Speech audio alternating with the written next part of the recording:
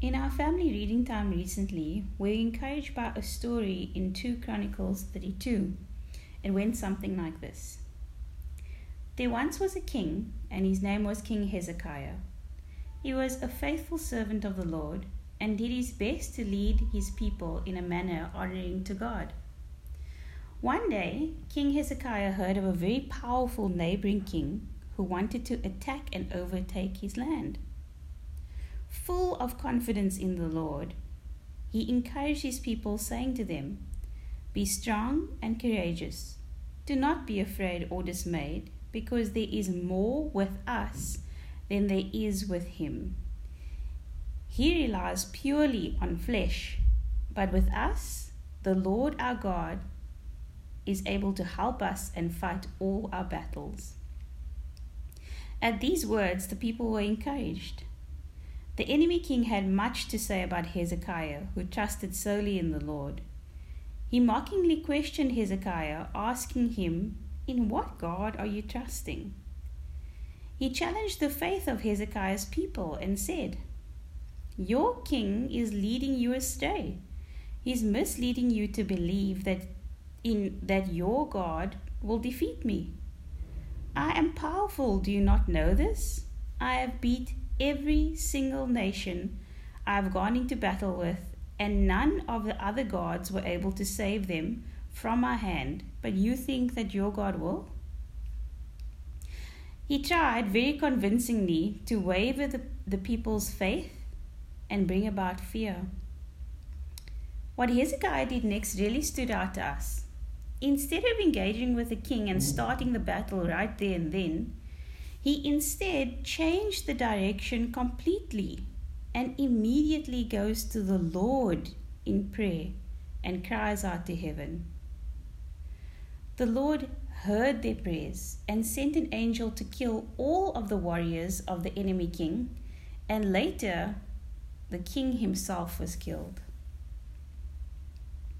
The Lord saved Hezekiah and his people from the enemy that day.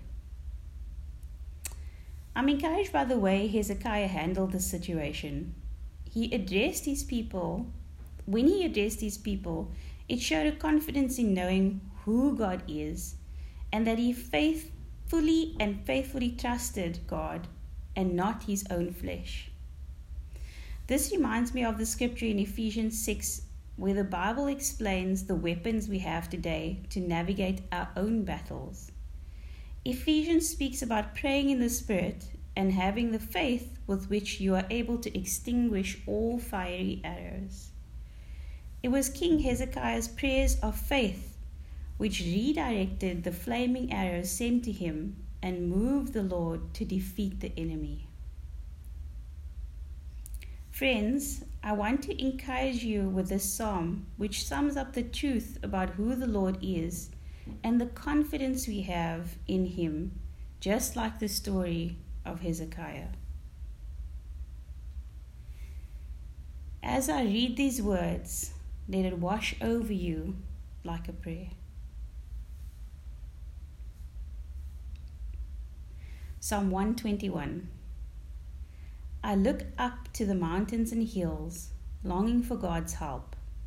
But then I realize our true help and protection come only from the Lord, our Creator who made the heavens and earth.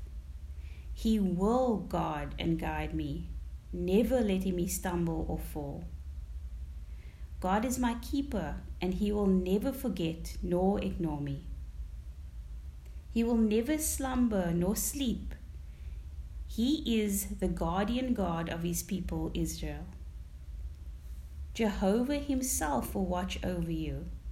He is always at your side to shelter you safely in his presence. He is protecting you from all danger, both day and night. He will keep you from every evil or calamity, and he continually watches over you. You will be guarded by God himself. You will be safe when you leave your home, and safely you will return. He will protect you now, and he will protect you forevermore. In Jesus' name, amen.